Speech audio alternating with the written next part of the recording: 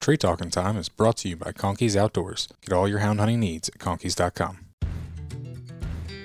Welcome to Tree Talking Time, where we talk all things tree dogs, from the smallest feists to the largest hounds, treating squirrels to bears and everything in between.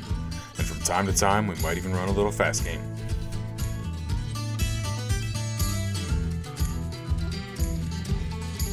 Welcome back to another episode of Tree Talking Time. I'm your host, Ben Sheets. Just wanted to come on and say Merry Christmas to everybody. I hope you had a great Christmas holiday. I know this week's still a bit holiday mode as we creep our way towards the new year, which means 2023 is coming to an end, which is just blows my mind. So this week will be a blur. It'll be a very busy week, even though, with work and holidays and maybe even some hunting mixed in there. So it'll be a busy week, that's for sure. But I just wanted to make sure I said Merry Christmas to everyone and hope you had a great Christmas. This episode is going to be kind of like a recap of some of my favorite stories from this year. Before we get into that, I do want to definitely say thank you to the sponsors that have come on this year and partnered with me and have helped me be able to bring you this podcast. This podcast takes a lot of time. It does take some money. There's a lot of equipment and stuff that I've purchased over the years, and it's definitely helped with a lot of that. So I really do want to thank those sponsors. They've really helped. And not only are they sponsors and they're just money or anything, they're all good friends. I've become great friends with Zach and Corey from Conkeys, and I've gotten the opportunity to talk to Bruce a couple of times, and man, I'm looking forward to maybe one day getting down there and actually getting to spend some time with him. If you missed that episode, it's a great one. And also, just if you miss his post in a couple of the different coonhound groups and on Facebook or even on the UKC forums, he's very thought-provoking, has some great topics, and has a really good point of view that I always enjoy. Even times when I don't necessarily agree, it's thought-provoking. It makes you think and makes you question what you do believe in. So he's a great one to listen to, and he has a lot of experience. So definitely check that episode out. Jason and Danny from Full Cry. Me and Jason became good friends while working with W, and we'll get there in a second because we're still working with W, but, got to know him really well through that. And then when him and Danny took over the magazine, I've gotten to know Danny since then a little bit and their family more, and it's been great getting to know them a little more, and great people, and I'm so happy they took over that magazine. And if you haven't checked out the Full Cry magazine, you definitely need to. It's great. I'm super happy. It's funny because probably a year ago, or probably a year and a half ago, me and Jason had a conversation about magazines and kind of what we described, what we wanted to see. And it's just funny how things worked out that he was able to purchase Full Cry and literally turn Full Cry into what we talked about. So I'm very excited and so happy for them and their growth, and I look forward to seeing that grow even more this year. As they get more and more issues, not episodes. I think they're going to continue to grow that, and if you're not subscribed, I highly recommend it. I don't think you'll be disappointed. It's not what it was, but I think it's great in its own right. And then lastly but not least, I do thank W for continuing to work with me and helping me out. Buddy and Jason have been there from the beginning.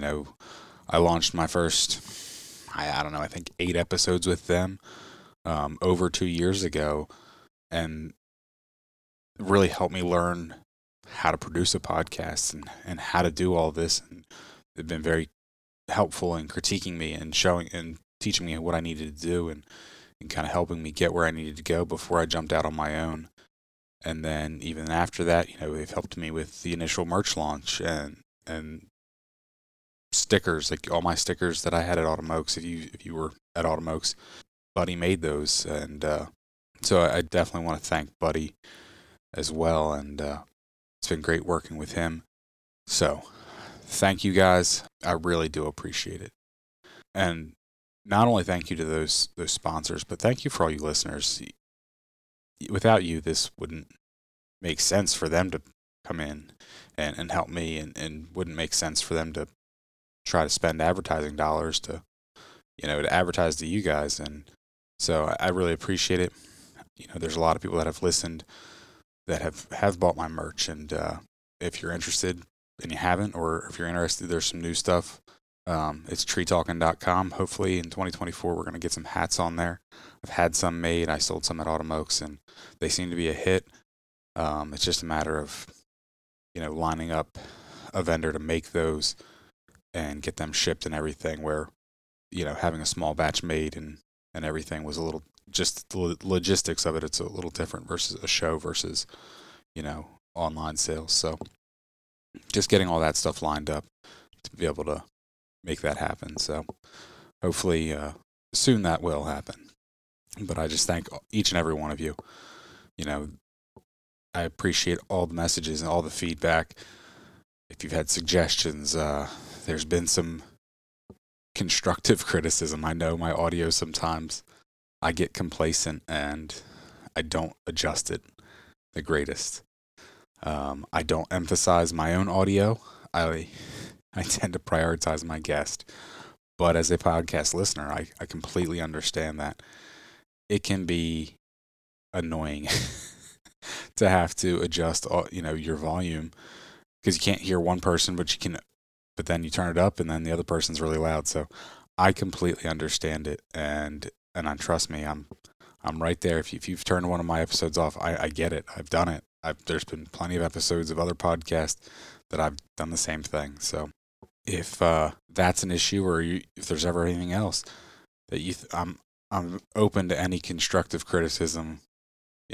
I can take it. I appreciate it. I'm always trying to make this better. I'm a one-man band here, so sometimes things do slip through the cracks. Sometimes I don't always do the best job. But I appreciate the guys that have tried to help me out and said, hey, you got to fix this or tweak that. And so I appreciate those guys. I appreciate, the suggestions. I've had some great guests on this show that were suggestions, that people that I wouldn't have thought about, or people that I didn't know. And, they've turned out to be great episodes. So I do appreciate those suggestions. After 2 years and plus all the other podcasts, it can be difficult to get some good original guests. And I'm not saying that guys and gals that haven't been on other podcasts aren't good. But if they've been on other podcasts, I try to have a different take, or try to have a different topic or something to cover with them. So that way you're not hearing the same thing from me and all the other hound hunting podcasts. Without further ado, we'll get into the highlights of this year and hear some good stories that were my favorites. Part of producing a podcast is very selfish. I enjoy these conversations. I enjoy getting to meet these people and talk to these people. And so we're going to listen to some of my favorites. So hope you enjoy these ones as much as I did. We start off with episode 58 with John Saunders, and we're just talking about treeing curs and his male dog, Boone, who's the treeing cur he's got right now, and kind of his ideal dog and what he likes in a dog. And the last line of this clip is what really just hooked me on this being one of my favorites from this year. We got Boone and got him going, got him started. Now, what's he out of? Boone is he's a grandson of Jim and Bo, and a grandson of Tree Knocking Mike on the bottom side. That he was what I was looking for in a young dog. Those dogs, like I said earlier in the conversation, they're the type of dog, when this dog would run a deer, they were extremely junky.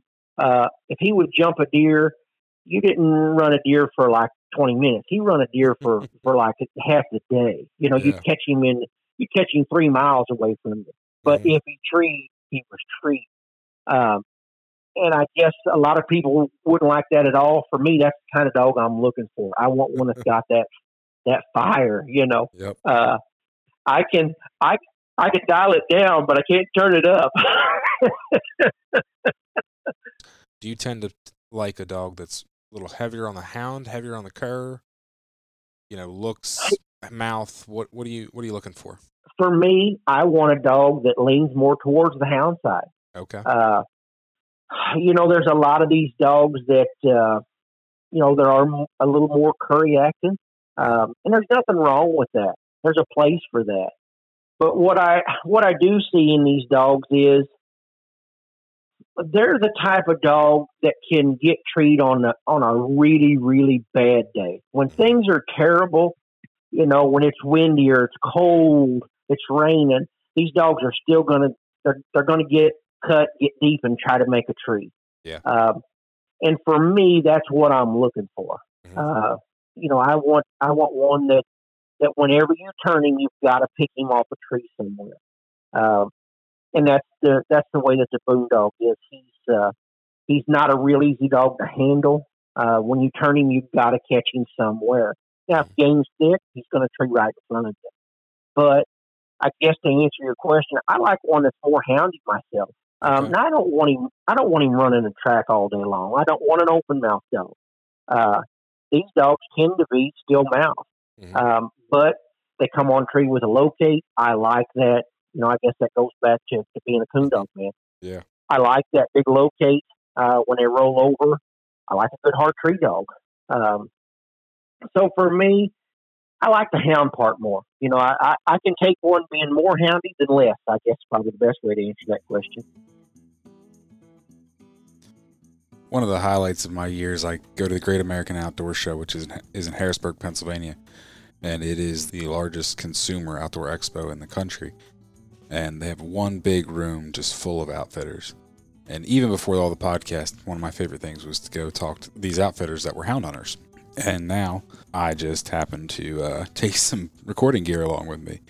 And I've met some great guys and had a blast talking to them. And one of the ones that I got to talk to last year was Brandon Lane.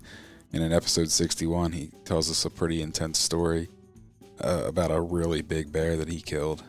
That one was really memorable for me, and it was a great story, and Brandon's a great storyteller, and I look forward to seeing him this year again and maybe having him back on either this year or down the road.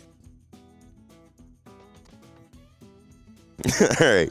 So this story that really rings a bell there from this past season was we had a group of younger guys in camp, and we put down on a bait there, and the dogs were off. And after about 2 hours there, we're walking down the old tote road, and I got the hunter set up there, and he's using a single shot 30-30. The bear steps out probably 15 feet away there, and the dogs are around it, and tell the hunter to shoot, and the gun goes click. I turn around and I look at him like, what's that all about? And he's like, won't go off. So he puts another bullet in, and it goes click there. And after doing it 4 times, and this whole time this is transpiring, it sounds like it's just a few seconds there, but it's over a couple minutes. Me, the dogs, and the hunter and his buddy were all on the road walking down this little 2-track dirt road there. And I turn around and look at the hunter there, and he yells at me, and I turn back around and look, and the bear is coming at me. And I just swung around. I had my pistol in my hand there, and I swung around, and I was close enough so when the barrel hit the head there, I pulled the trigger. And needless to say, it was 518 pounds dressed there. So it was definitely a moment that none of us will ever forget. I can tell you that. And I looked at the kid, and I'm like, hey, I'm sorry there, but, the safety would come first. And his words were, I thank you. He said, and I appreciate everything you did. He says, now you got the taxidermy, Bill, and I don't. So it worked out good in the end. Man, that was intense. How would you like to come face to face with a bear that big? I know I would. So I'm glad it wasn't me. In our next clip from episode 72, Zach and Corey, before they came on as sponsors, they had them on, and we were talking about coon hunting down there in the armpit of America where they live. And Zach had a crazy story like right before we recorded, so let's hear about that. Corey, you wanna tell Thursday's story? Yeah, so we get actually it's kind of crazy that I got off work and I'm headed home. Right before I get home, a tree had laid across our road, knocked our power out. So then we're dealing with all that, and I think Zach rolled in later on that night. My brother wanted to come. He was up from college. He has his girlfriend with him. She's from Johnson City, Tennessee. She's been coon hunting a couple times, and she's been wanting to go. So he was wanting to take her and show her kind of what we do and all that. So we're like, all right, great, come on. So we're always happy to have new people and get them excited in hunting for sure. But so they jump in the truck, we go over there, and we turn them out, and we turned out Zach's dog Charlie, and we turned out that blue tick. and Charlie went in there good, and the blue tick went left-handed.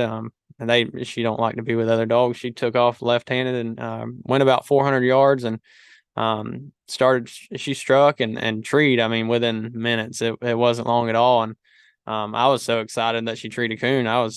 We jumped in the truck and we're getting over there pretty quick. So especially that first tree, everybody wants to get in there quickly and see what they're doing, see if they got a coon. So we get in there and sure enough, there's like three coons up there.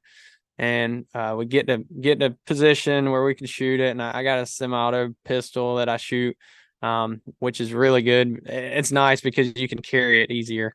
It's lighter. When you're walking in the woods, it's just way easier to carry. So, we were letting my brother's girlfriend shoot the coon. And so she starts shooting and she hit it a few times and it just was not wanting to come out. And I'm like, man, I don't know what's going on. And Zach yells, "Oh, I got a shot over here." So we're like, okay. So at this point, she's kind of like, all right, I'm done shooting. Like, here, just shoot it and get the coon out. So I come over there by Zach and start shooting again. And this thing just does not want to fall out. Then about that time, Zach yells and he's like, "Ouch!" And I'm like, "What's going on?" And one of the shells had hit him right about his collarbone and burned him. It hurt like crazy. And when that happened, he kind of yelled a little bit, and it burned him pretty good right there on his collarbone. Well, when that happened, he backed up a step, and it was the next shot. I mean, it got him right in the eye. The shell casing did. It felt like I was blind. I'm not even kidding you. And I don't know if you've ever been hit in the eye with something hot or anything, but if one eye won't open, your other eye has trouble opening. So I basically one-eyed my way back to the truck through a canal and all kinds of stuff. And Corey's wife's a vet tech. My wife she's back working for a optometrist, so she was having Corey test my eye in the truck with his light, and they were like, "You want to go to the hospital?" And at that time, my dog's treed, and I'm like, "Let's get in there to her." And I couldn't walk to see her tree, but Corey got a video of it. And then the rest of the night, I sat there with the ice pack. But I will tell you this: if there's no better hunting buddy than Corey is, because they let me stay at their house, gave me an ice pack when I got up. Corey's wife, Kelsey, gave me some medicine. My wife called me about 50 times checking on me during the night. Was stressing out. I couldn't drive home, couldn't see. But then the next morning, he drove me to the eye doctor. He filled out my paperwork. He actually helped the eye doctor work the machine. It was a new machine for the eye doctor. He helped him work the machine. Took me to work. I said it worked kind of miserable. But then he took me to get my prescription after. And you can't ask for a better hunting buddy than that, but he also kind of shot me in the eye. So I guess he felt kind of bad too. You felt guilty. I kind of felt like I had to, right? No, I'd do it and do it all over again. I actually thought he was being weak at first, and I'm like, man, I don't know. It's just the eye. And I knew, this is how I knew he was really hurting, because I've offered him to stay at the house many a nights. I mean, whether we were just hanging out and it was late or whatever, and no, I'll go home, or I got to ride home or whatever. And he ain't never stayed at the house. And that night he said, "I got to stay at your house." And I'm like, "Oh yeah, go ahead." And so I knew he was in a bind then. Yeah. But it's about a 35-minute drive home. I couldn't do it. We've hunted till 3:30 in the morning, and he's like, "Stay at the house." I'm like, "I'm going home." My wife got mad at me for not staying at his house. I roll in about 4:30 in the morning, but no, you can't ask for a better hunting buddy than Corey. Conkey's Outdoors is proud to be a sponsor of Tree Talking Time. Family, hunting, tradition is the Conkey's motto. They understand the importance of passing down the tradition of hound hunting. They are a family-owned business that treats you like family. They also understand the importance of having the gear you need when you need it. Conkey's carries everything for your next hunt, and it ships to your door quick. They also offer great warranties on all tracking systems and financing options.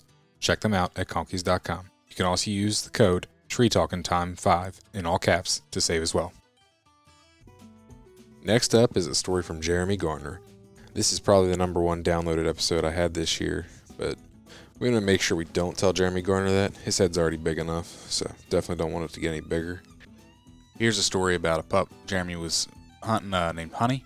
She was only 5 months old at the time in this story, and just really impressed me. That's why wanted to include it in this episode?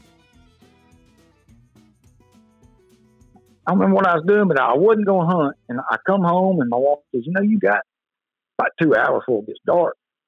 Take hunting, go hunt. So I throw it in the truck, and I very rarely do I go to public ground. I just don't like public hunting because you don't never know who you're going to run into. On public ground, any idiot can go buy a hunting license, go buy a gun, and go sit in public ground somewhere and don't know nothing about safety. Oh yeah. So I don't like going.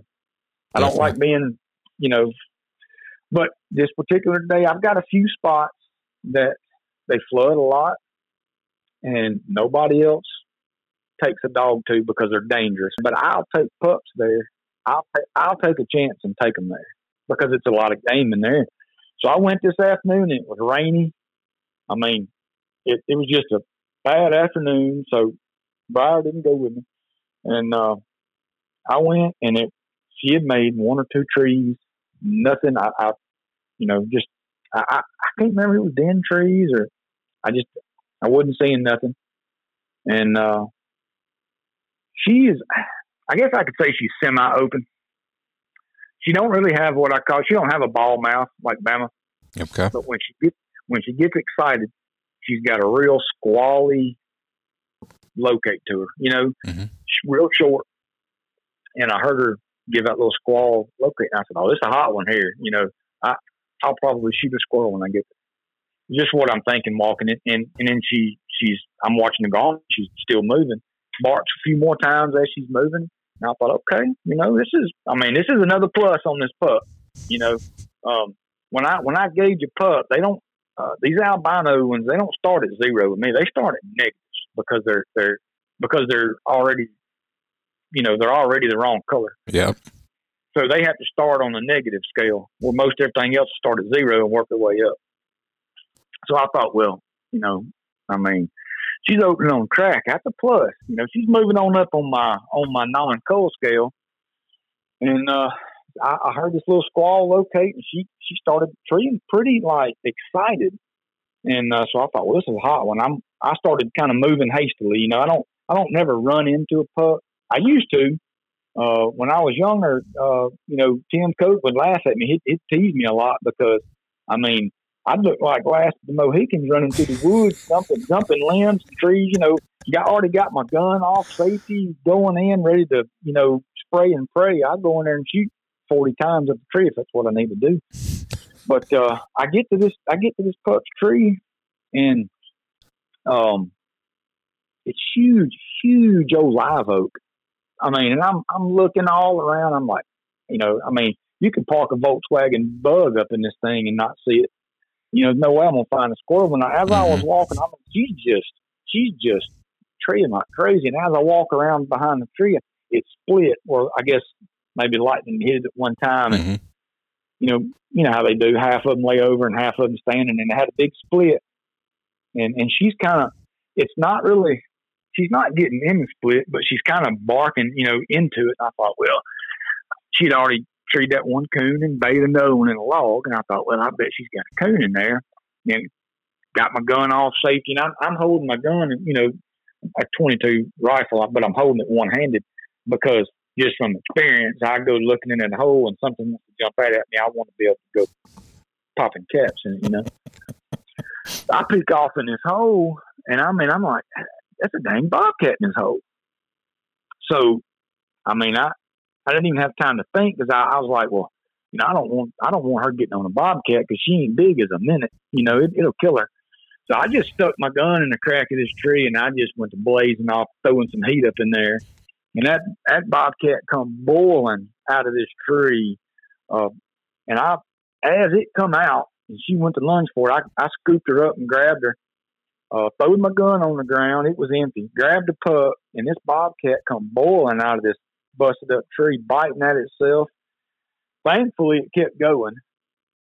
I'm like screaming at it, like you would you see these videos of folks getting attacked by like buffaloes on the side of the road, and they hollering, "Ah!" I'm trying to hold the dog. Bobcat squalling and dogs barking, and anyway, it goes off. about 100 yards or so, and I guess 100 yards. Was right on the edge of a little food plot, and she's raising all kind of cane, and I finally hear it quit moving. I tie her back, grab my gun, reload. I walk over there. I make sure it's dead. I walk back to her, unleash her, and let her track it on her own. And she tracks. Of course, she's seen where it went. You know what I'm saying? But she tracks right to it. And I mean, when I say mouthing on it, I mean she was like mad at this bobcat. I can't even describe. I mean, you've heard old dogs fighting a coon, right? Oh yeah. Well, this bobcat was already pushing daisies, and she was fighting it like it was still alive. I mean, just mad at it. And of course, I'm excited. I'm like, ain't nobody gonna believe me, And I've had a couple of dudes on the one of the Facebook groups, like Big Game Kimmers or something like that. Mm-hmm. I had a couple of them old big game guys. Some of them don't like me no way because of my mouth, but whatever. But a couple of them old boys are like, I can't believe, a 5.5-month-old pup, trailed this bobcat up and, worked the scent for blah, blah, blah. I'm like, man, I don't care if you believe me or not. I'm just telling you what happened. So, I went back to the tree where she treated me, and I put this bobcat up on the old busted up part that was leaned up, and I unleashed her. She run right up that tree, and that's where you see I post all them pictures around. Yep. She straddled that cat and would just throw that head up and just bark like crazy. I mean, she is game crazy, ridiculous. I think I'd mentioned, I guess this pup's done enough. I'm gonna give her a name, and Stacy. He piped up and he said, I've known him for several years. Mm-hmm. And he piped up and he said, I'd call her Tupelo Honey. That's where she got her name from. A Feist man. I got an albino dog that a Feist man named for me. How's that for karma? And after all that, he still ended up calling her. Luckily, he just moved her down the road to somebody else that she fit a little bit better. Her build and her mouth just weren't quite what he was looking for. But he's very picky, that's for sure. Well, if going face-to-face with a big black bear wasn't enough, here we are with Daryl back on the podcast again, going face-to-face with a mountain lion in a cave. I really appreciate Daryl and his son letting me come up and visit with him. When Daryl was out this way to see his son and his grandkids and stuff. So I appreciate them letting me come up and kind of crash their day. And I only wish we would have been recording more. He told some great stories, while we were recording, but also when we got done recording as well. So I look forward to having Daryl on again. He's got so many different stories from just years and years of being a government hunter and trapper. So, but this one's pretty cool, and I even took it and actually wrote an article for Full Cry for the October issue, where Daryl gave me some photos to use as well. So definitely check those out. But here's Daryl telling us a story about how he was face to face with a mountain lion in a cave. I got a call about lion killing calves on a place. Anyway, I went out there and they trailed it into kind of a big boulder pile. And this huge rock had split in half. And but to begin with, when I went there, there was a Mexican family living there, and they had a dog pen, and they said this lion had been trying to get, they had 2 Rottweilers in there. It said the lion was trying to get in there. Jeez. And anyway, I made a circle above and found his track so I could see where he was bleeding a little bit, and plus I could see it was pussy blood.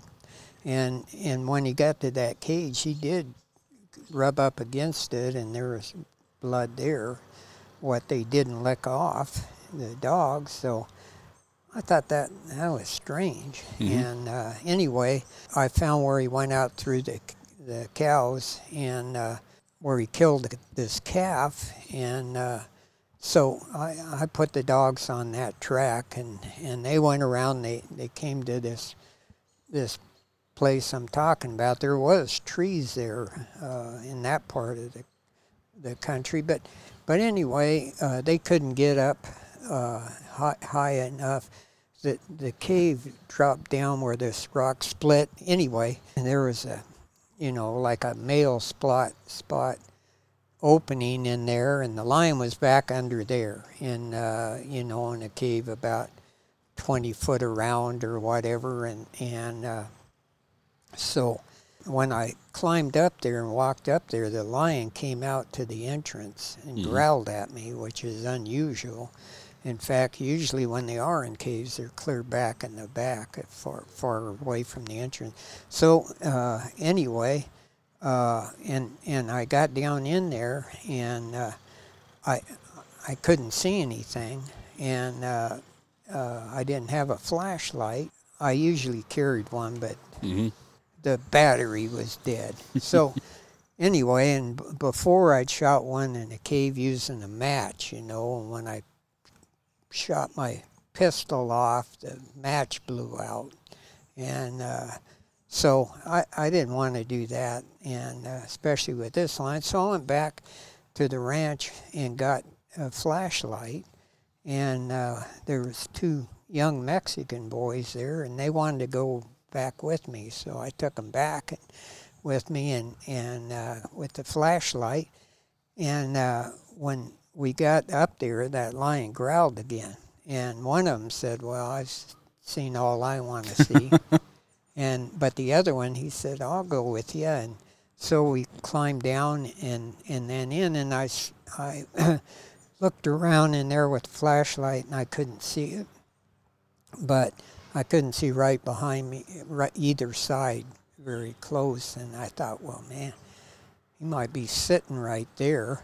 So anyway, I took the flashlight and I told this kid, if I holler at you, and he only spoke Spanish anyway, but I speak Spanish. So anyway, I said, pull me out, and because I had to shinny in there, and with the gun on my chest, and I started in there, and he told me, he says, come back, So I came back, and when the light got inside, he looked, and that lion's sitting right over the hole.